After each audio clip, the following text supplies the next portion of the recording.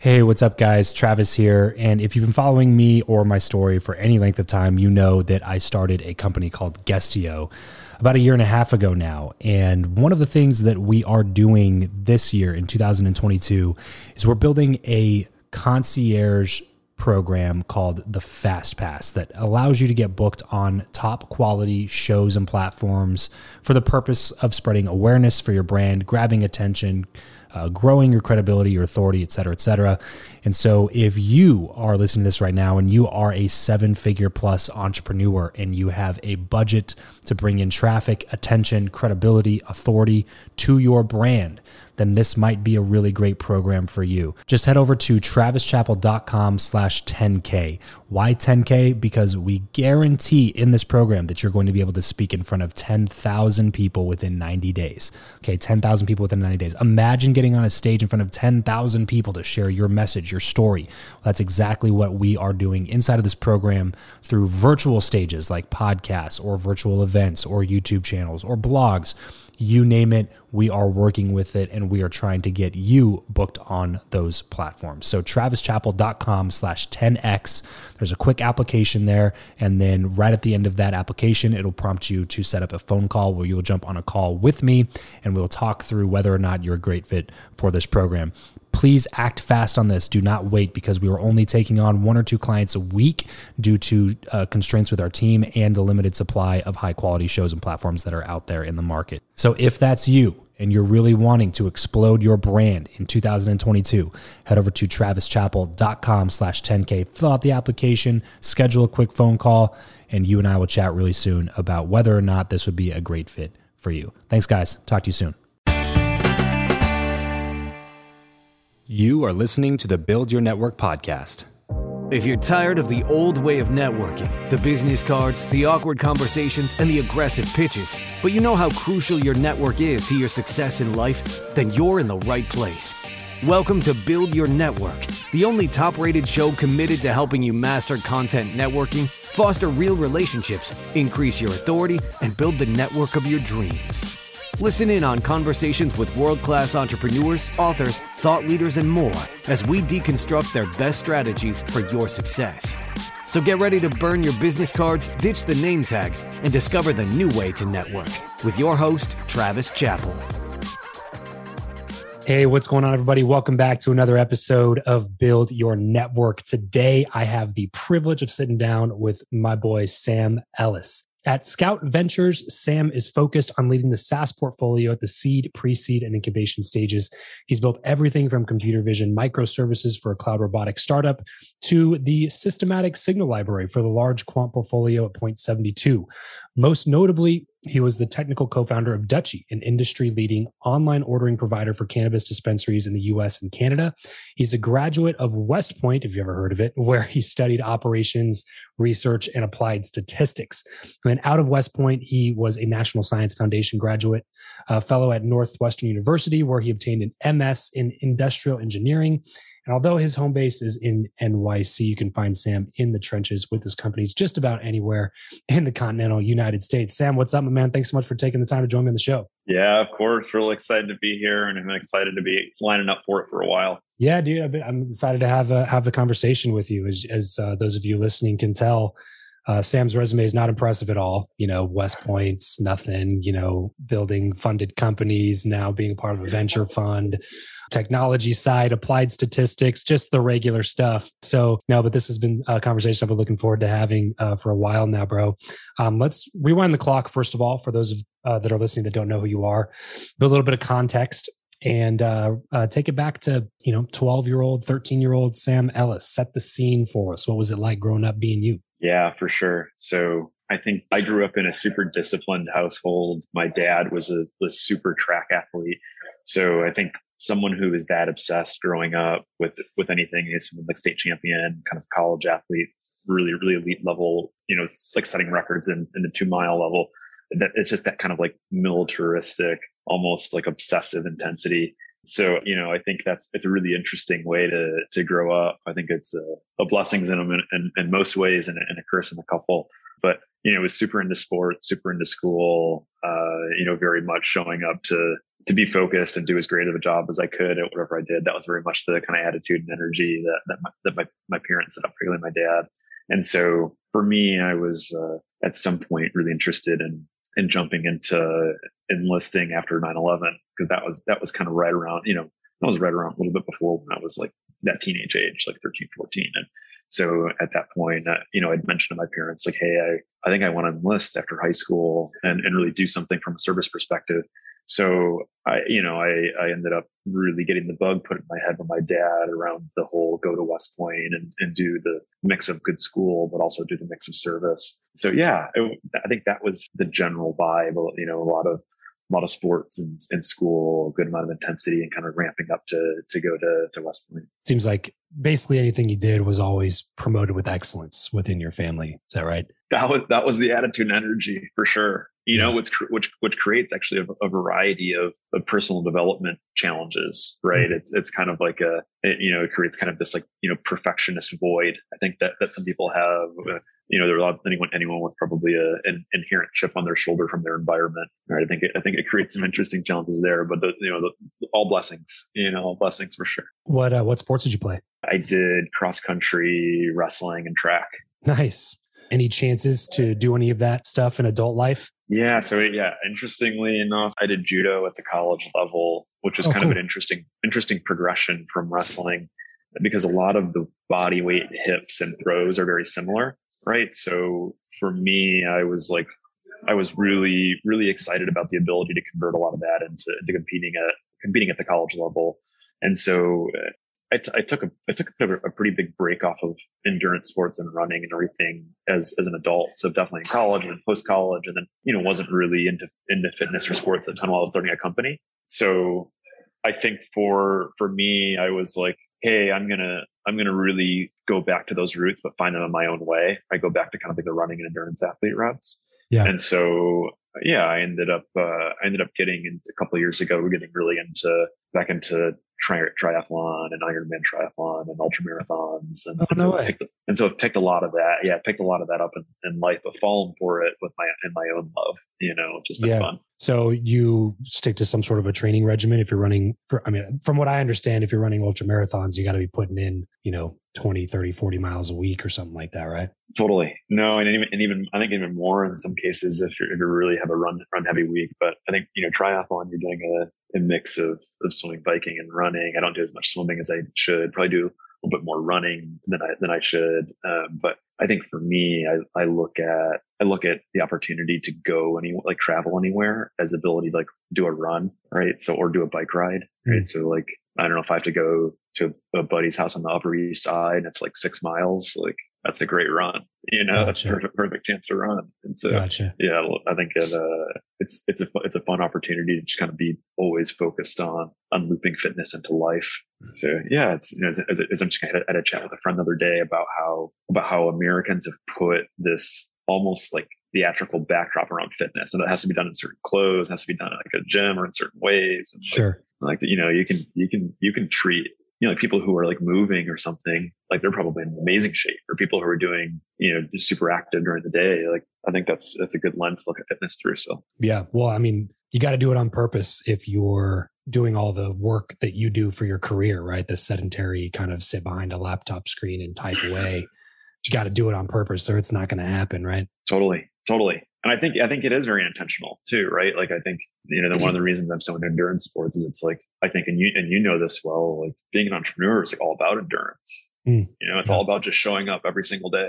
It's showing up and for every single mile, right? Just getting it done. Even when you have a cramp, even when it's a bad deal. Right. Yeah. That's why I ask about fitness and sports and stuff sometimes with people, because it's always been a great life metaphor for me, like a training ground. Totally. For some of the bigger things in life, because in entrepreneurship, bro, like, and this is a lot of times you don't have complete control over the outcome. There's not a lot that you can control about it. You can do your best to pinpoint things. You can test, you can collect data, you can, iterate and then do that process over and over again. But, with sports, with fitness, with lifting weights or running or any of those things, it's just so controllable, totally. There's an outcome that comes from putting in the work. And I guess I find myself more and more with the crazy roller coaster of entrepreneurship is being drawn into things that are like that are more predictable results from action that's put into them, and it is, like, to your point, a really good training ground for what entrepreneurship and life throws at you. Totally. Yeah. I think entrepreneurship is stochastic and nonlinear enough to have a really good case to have a very stable kind of linear, like, all right, I'm going to put this input and get this output in. Those things are good to have, those are good to have for when you're a high volatile kind of business or entrepreneur life.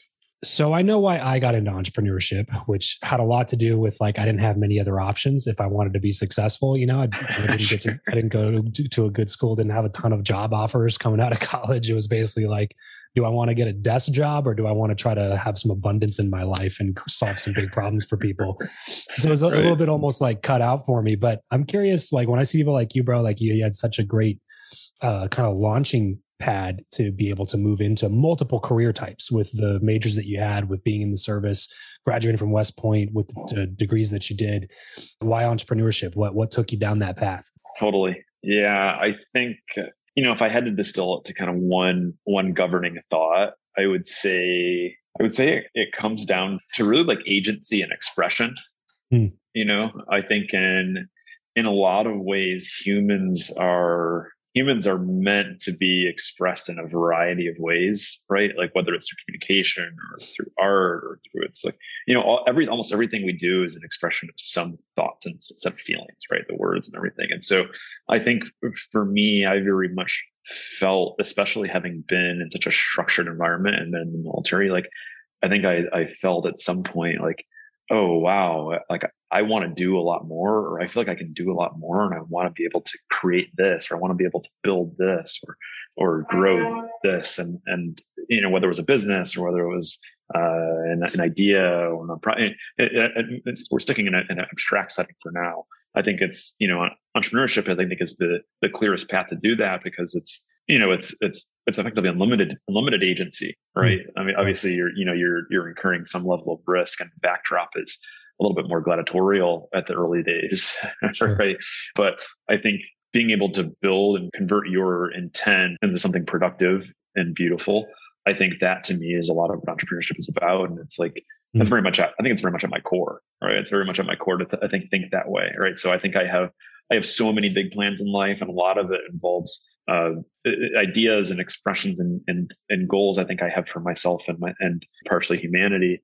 I think a lot of that gets executed through competence as an entrepreneur, right? And ability to convert an idea into something meaningful, into a business, into a culture, into a movement, and be able to raise capital, and all of these things I think are really important skills to be able to kind of operate against that governing thought. So zooming out a little bit, and then kind of can you just give us a timeline of what happened in between the time that you graduated from school until where you are now? So we talked about a lot of things, like I said, kind of resume stacking in that introduction. Sure. So I'd love to hear kind of, how much time did you spend on this, and then how long before you got into the next thing, and what led you to where you are now? Totally. Yeah, totally. And it's interesting coming off the foundational context of entrepreneurship, because I think that very much is a thread throughout. So, after undergrad, I was, so went to West Point, but was fortunate enough to get a National Science Foundation fellowship to be able to go work on a PhD right after school in industrial engineering at Northwestern. And so on industrial engineering, and what? Say that again. At Northwestern University. Oh, at Northwestern. Okay. Yeah. So yeah, I think for me, I really enjoyed the intellectual challenge and rigor of academia. That's what drew me largely to it. And there's also some kind of creative liberty that's interesting in research. But ultimately, I think I felt like I craved probably a little bit more meritocracy and practicality in the work, especially the hard work. Yeah. I think so. Exactly. And so I ended up spending enough time to wrap up my master's and a little bit of research at Northwestern, and then I had a few years of commitment still in the Army, as all West Point graduates do. So I spent most of that time as an intel officer at U.S. Cyber Command. I was working on kind of an interesting mix of offensive cyber operations and doing a little bit of interesting data engineering off the back of it, and also a little bit of web engineering. So yeah, really interesting mix of work. And where did your like engineering and coding come in to play? Because that's not what you majored in, right? Yeah, so I was an applied math guy and then industrial engineer, and I think for me, like I realized the power of coding, I think in undergrad, albeit a bit later than I would have liked and with a bit less rigor than I would have liked. But, I think I was always enthralled with programming. It started from a very like academic lens, right? So all the research I was doing in undergrad was basically writing some code in a symbolic programming language to expand what was computationally available for a class of statistics, and so Bayesian statistics. So and then in grad school it was very much like doing mathematical programming for optimization problems. So it's very academic and like and closer to intellectual than like application driven and programming. But like the principles in many cases are the same, right? It's like and the comfort I think with code as a foundation is very helpful. And then I think from there, I really realized the power, I think, of being able to build applications with user experiences and being able to build really full stack applications, right? And so I worked a lot in my free time to kind of hone those skills. Was able to do a little bit of work at Cyber Command on full stack stuff, and then was always doing side projects of some kind. I think that one. So not much Netflix and chill for not a ton of Netflix and chill. Using your free time to learn coding languages instead of catch up on The Office or whatever probably paid off a little bit better for you, I'm assuming. I think you're probably right, Rose. So no, it's good, man. But yeah, no, that was the first several years of my career, and yeah, it was a theme of like trying to work on side projects, and that's one of the ways I think these days I spot engineers who are passionate and great. And it's people who care enough to stay on the bleeding edge of technology and care enough about their craft, or they're doing extra work. They love the game, like I loved the game, like and I still do. So like, sure. I think that's in a field like that, it's almost like a necessity. Like you can't just go to school for it and be done. Like it's evolving every month. You know what I mean? It's always changing. Right. A lot of people ask me like when a grad school is worth it or if it's helpful. And it's like, I think that the thing with anything technical is that like you learn how to learn technical stuff fast. Right. I think that was the biggest value. So I think, your grad school is one vector, but like any avenue you have to do that, right? Any avenue you have to be able to learn like interesting technical or esoteric stuff pretty fast. The more I talk to people who have varying perspectives on this, go to school, don't go to school thing, it's something that I think about a lot now, having kids. I got a couple little ones, and it's like, well, what do I tell them? I didn't go to a good school, but I did it pretty okay for myself. But then when I see other people who have had really great enriching experiences in school, and their life wouldn't be the same if they didn't go to school. And then there's a lot of people who just wasted time, money, and just drank all the time, and just like, but then there's some sort of social, a positivity that comes from that kind of stuff in terms of learning how to communicate with people, or there's so many different perspectives on it. But one thing that I keep coming back to is I think it's just all the context that you look at it with, because like you said, I think too many people look at school itself as the prize. And I think that's incorrect. Right. I think that they look at school as being the achievement instead of looking at it as just a structured way to continue improving yourself. Totally. Create habits of constantly, which you obviously did. But I think the vast majority of people who go to, anything beyond high school come out of it having finished their education, quote unquote. Right. Right. And then they don't continuously improve. And in my opinion, you're better off not getting a bachelor's degree and just self-learning all the time and continuing that journey right out of high school and going into a trade or doing something else besides just sitting in a boring office job. And then, like I said, Netflixing as soon as you get home because you don't give a shit about anything that you're doing. You know what I mean? So I think it's all about the context and perspective that you have. And if you can, make the most of it, then go for it. I'm curious, if you could go back, would you change your major? I think if I could go back, I probably would have. So I did in undergrad, I did operations research as a major, and I did applied statistics as a minor. I think in retrospect, I probably would have done pure math and then economics. Okay.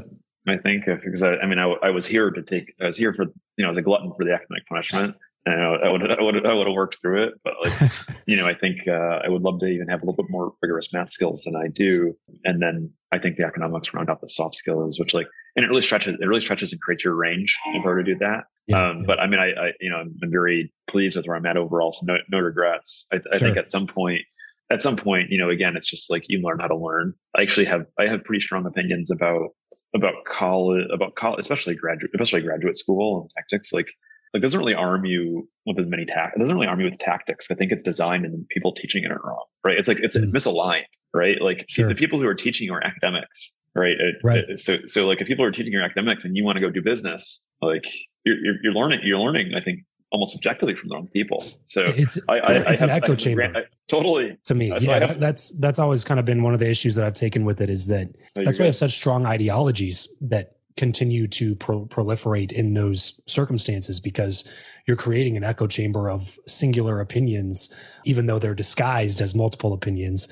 And then what happens is you have somebody who grew up going to school, and then they go to high school, and then they go to college, and then they go to grad school, and then they go get a PhD, and then they go teach in the school. And it's like, if you've only ever been in school, whether it's teaching or learning, like you're missing some practical application of how life works that you can't completely have a holistic view of, in my opinion, because you've never been out of the system. You never had to function outside of that system before.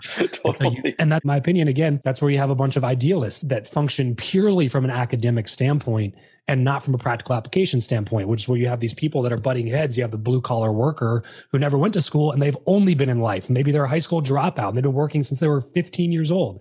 Then you have this person who's never been in regular life. They've only ever been in academia and school. And then they have this idealistic idea of what society should be like. And this other person is over here without any of the education that this person's had. And then they're like, well, but this is not how life is, because I know those people and they're not the way that you're supposing they should be. So like you have this just total polarization of opinions because this person stopped school this early and this person's only ever done school. I think there's some sort of combination of the two of those is probably the happy medium. Totally. Yeah. And I think there's and I'll get off my school soapbox in a moment, but I think that's quite a bit. But I think there's a giant missing swath of personal equipment that people just don't get in terms of like emotional regulation and emotional sophistication, right? Like what? Like people should be learning this stuff in school, right? Like there's a reason so many like relationships have challenges, and there's a reason so many people are depressed and frustrated is because they don't understand their emotions, they don't understand their triggers, they don't understand their trauma and their subconscious and why it makes them make the poor decisions that they do. And so it's like you have droves of people running around who are emotionally unsophisticated and not necessarily equipped to handle any type of emotional volatility that life throws their way. Yeah. Right. So like that should for sure be in school, at least graduate school, for people who are sliding in and paying the big bucks. Right.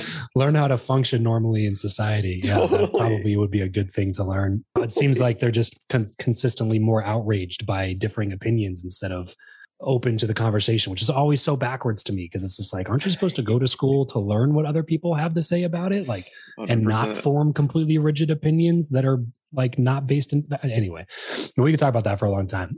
Let's jump back into your story specifically. Yeah, so coming out of school, you're doing some graduate work. Where does your cannabis company come in? Where does the idea? Yeah. So I had left the Army with the intent of starting a company at some point. And for me, I was really interested in trying to do that in a de-risked as way as possible. So for me, that meant like joining a company as early as I could without eating the monstrous risk that comes with being a founder.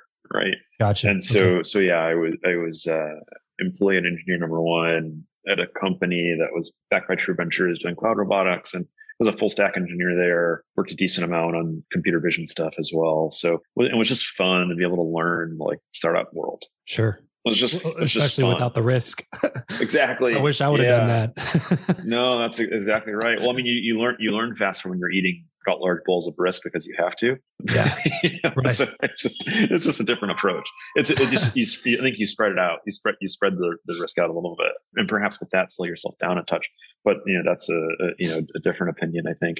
So for me, I spent some time at that company, and then once I felt comfortable starting a company after about a year, made the jump to start Dutchy, which was, with Ross and Zach Lipson, who are amazing entrepreneurs, both experienced. We had a really good vision and focus for building a really large online ordering and, I guess more broadly speaking, kind of cannabis e-commerce company.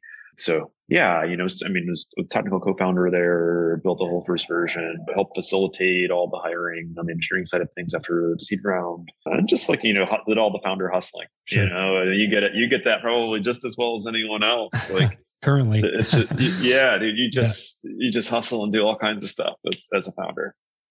This episode of the show is brought to you by Indeed. We are driven by the search for better. But when it comes to hiring, the best way to search for a candidate is not to search at all. It's to match with Indeed. If you need to hire, you need this platform, guys. I'm telling you, Indeed is your matching and hiring platform with over 350 million global monthly visitors, according to Indeed data, and a matching engine that helps you find quality candidates fast. Ditch the busy work and use Indeed for scheduling, screening, and messaging candidates so you can connect with those people even faster. And it doesn't just help you hire faster. In fact, 93% of employers agree that Indeed delivers the highest quality matches compared to other job sites, according to a recent Indeed survey. And look, guys, one of the things that I wish I would have used Indeed for is this matching service.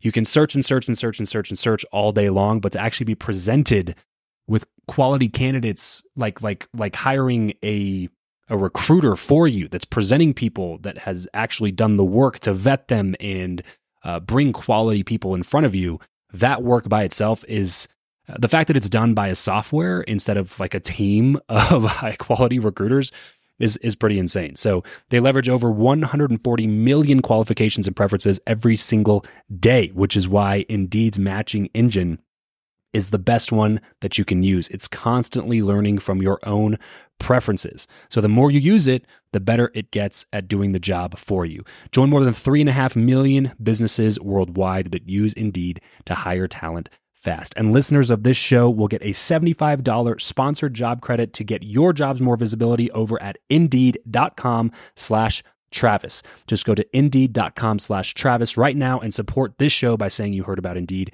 here on the podcast. Indeed.com/Travis. Terms and conditions apply. If you need to hire, you need Indeed. Where'd you guys get the idea? Who came up with the idea initially? I think so. Ross had locked into the idea, and I think Ross has extremely sophisticated intuition from a business perspective. Perhaps sometimes without the articulation. And what I mean by that is like he was able to understand that, all right, I want to start a company where I have the most competitive advantage as humanly possible. So his background was in online ordering. And so he did online ordering for food, had an exit in that space. And then he also had largely be considered, like, I guess, a cannabis aficionado and cannabis person for, at that point, probably what's close to a decade. And so knew the space, knew the people, knew the culture, knew the trajectory. And so I was going to say from a technical perspective or from a user perspective? From a user perspective and a culture perspective. Exactly. Yeah. But look, I mean, those two things adding together. Oh, yeah. Like you all of a sudden you put those things together and it's like, that's why I kind of asked the question. Cause I think sometimes people go start something because they think it's a good idea and not because it's a need that they have. Right. Right. I mean, look, I think you have to, trajectory.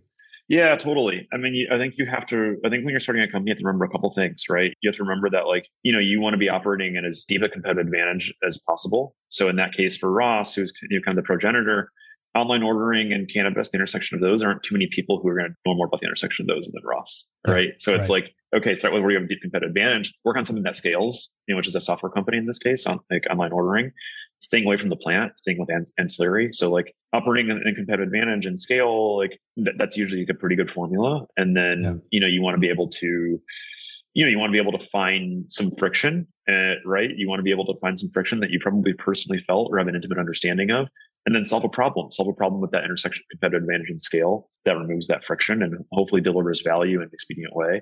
And so that's that it, like Ross experienced the problem of having to wait in line for a product that he loves and understands well, experience the pains and knows the value of online memory and cannabis. And so, I think he always had the vision. And for me, I was probably a little bit more agnostic on what I did. I just wanted to be part of a winning team business. Right. And so, he was looking for a technical co-founder, he was looking for a business co-founder. And we brought Zach in as his brother, as the designer and chief product officer, who's amazing, super deep guy.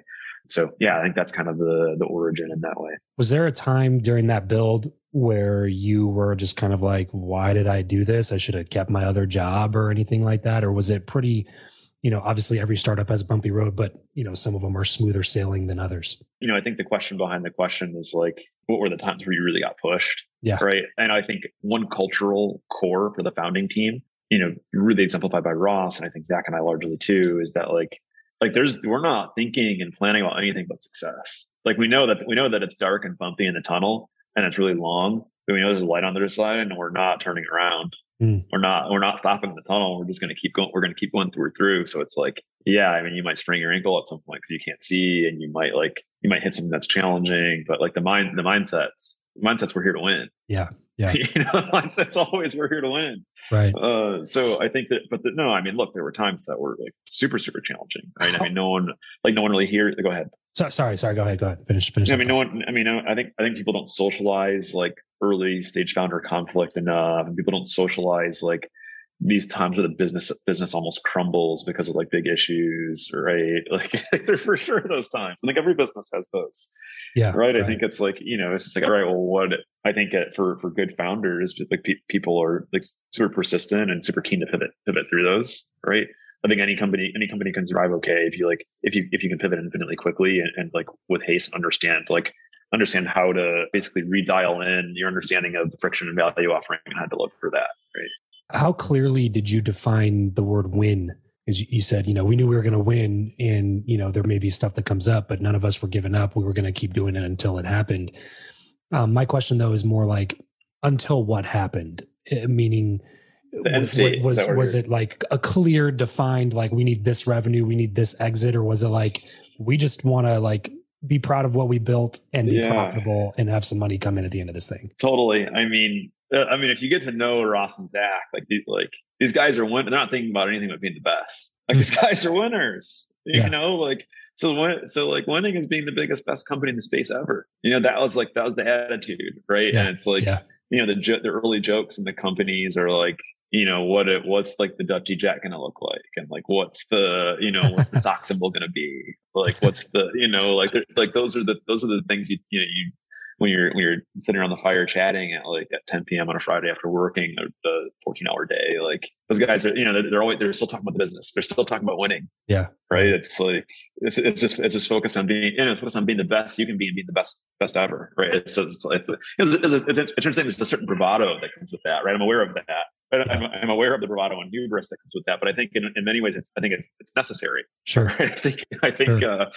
Of course, there's a very delicate balance with one's ego and self-awareness, but yeah, I mean, these guys are here to be goated. Yeah. That's it.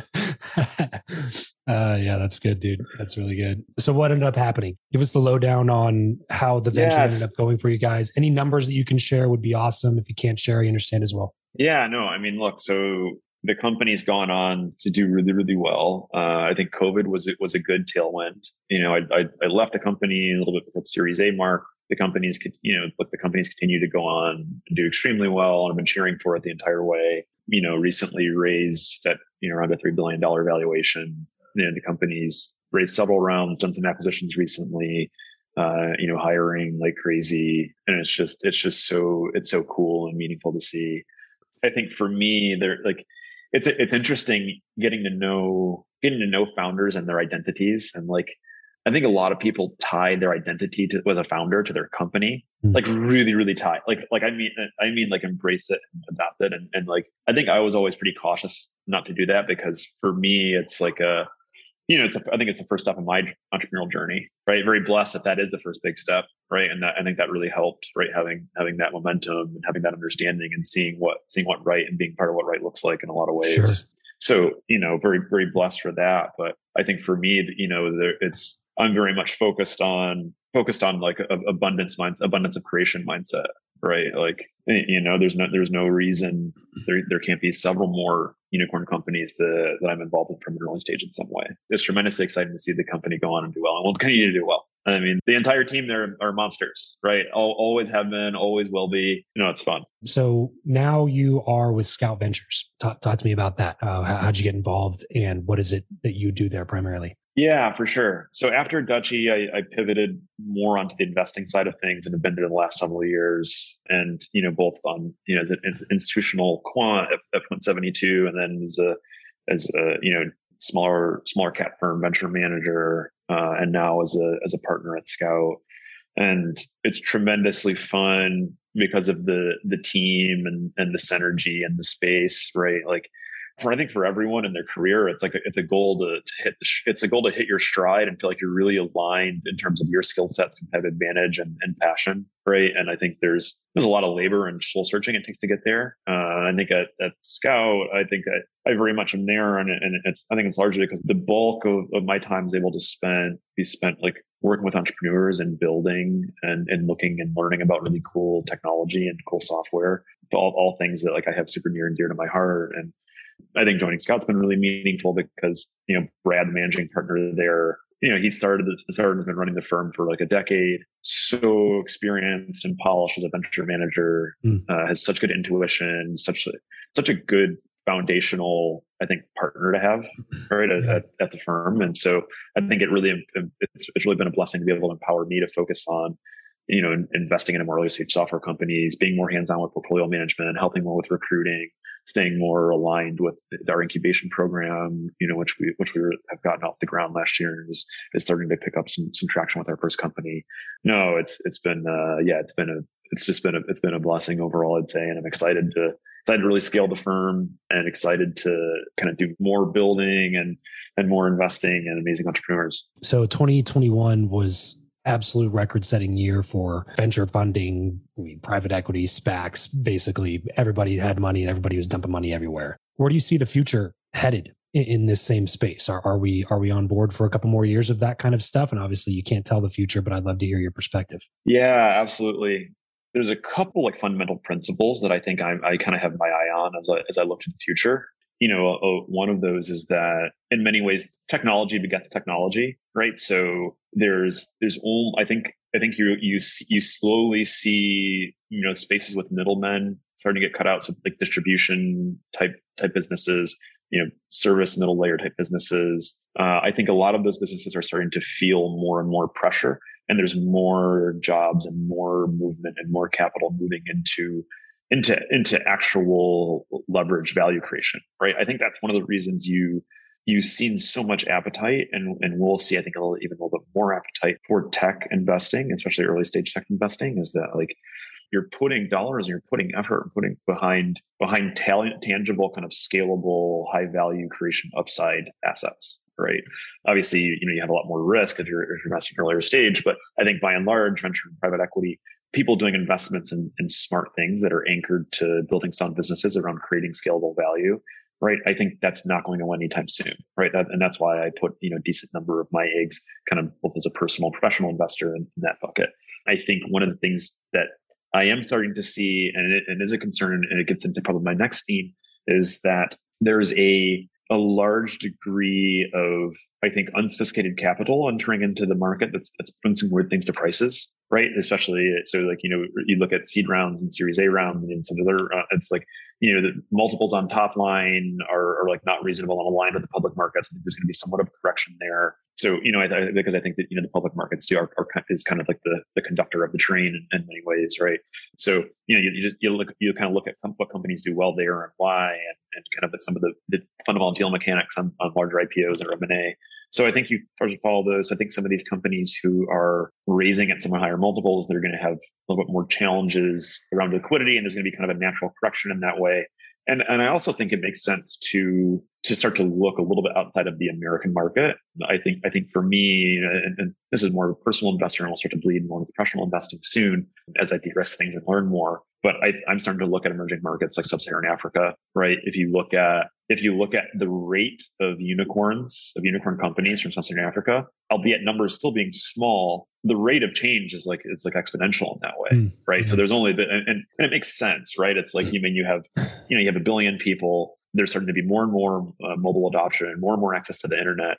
And so many of these businesses and tools and services that have created a tremendous amount of value in the United States or other markets that are much more saturated.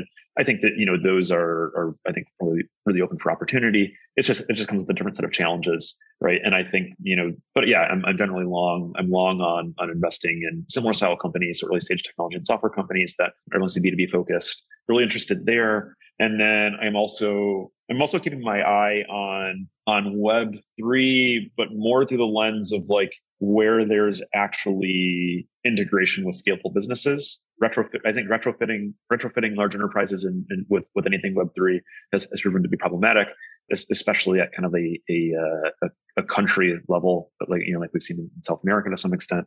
So I think retrofitting's challenge. I think we're in an era where there's a lot of new building around Web3, and there's some really interesting, powerful things happening there. I think there's a lot of smoke, though. There's a lot of smoke in the space. I think there's a lot of unsophisticated money in the space as well. A lot of like profit and perceived value. Don't get me wrong. There's plenty of money to make in that way. But sure. I think for me, my focus is like who's building infrastructure and that's enabling and who's building sound businesses, right? Who are people that are not just visionaries, but also really sound operators, right? What's going to be the 10 to 15% of these companies that exist in 10 years from now? Mm-hmm. That's exactly right. Yeah, very focused on that. And I think it'll actually be, I think the percentage will be a little bit less, right? Mm-hmm. Given the number of companies starting that I think, honestly are kind of garbage. There's just plenty, and they're just loaded with hypes, white people. Cash grabs. Yeah, exactly. So, but I mean, the point is like, it's a big deal. The industry is a big deal. The movement's a big deal. And like, for me, I'm like, all right, I want to be responsible and try as an investor, trying to take a really sophisticated and well-researched approach to like what's going to actually have legs from business lens. So yeah, those are probably a couple of things I'm most focused on for future. So one more question for you, bro, and I'll let you go. This is the one that we've asked every guest that's ever come on the show. The show's all about networking. It's all about relationships. And just in your story alone, you can tell that that's something that you're obviously really bullish on, because that theme of people in your life that have helped you at certain stages of your career has popped up time and time again as we've had this conversation. So I'm curious to hear your answer to this question because you're also extremely educated. Who you know or what you know? Sam, which of those two do you view as being the more valuable asset in life, and why? I think there was an earlier me that would have said that, I think kind of the obstinate engineer would have said what you know, right? Like put my headphones on, Rage Against the Machine, and like code into the night. And I've since evolved into more of the who, not how camp, right? Because I see the power of, and that's ultimately, I think, is the role of an entrepreneur and CEO, is to understand the vision and be able to understand what people to bring in and align them against the vision in the right way in order to accomplish whatever the vision and mission is, right? And I think that's very fundamental. And I think just like all the themes through all investing and it's just like people, right? So I've because of that, I'm something of a learned extrovert, or perhaps I'm different, like gregarious introvert. So I've had to really, really like lean into the who, not how. But I think you're totally right. I think, and being intentional about that is super helpful. I think the thing to me nowadays, man, is like knowledge is not scarce anymore. That's right. You can find it anywhere. You can get it anywhere. Mm-hmm. You can go to school online. You can go to school in person. You can listen to podcasts, audiobooks, watch YouTube all day. Like knowledge is in abundance.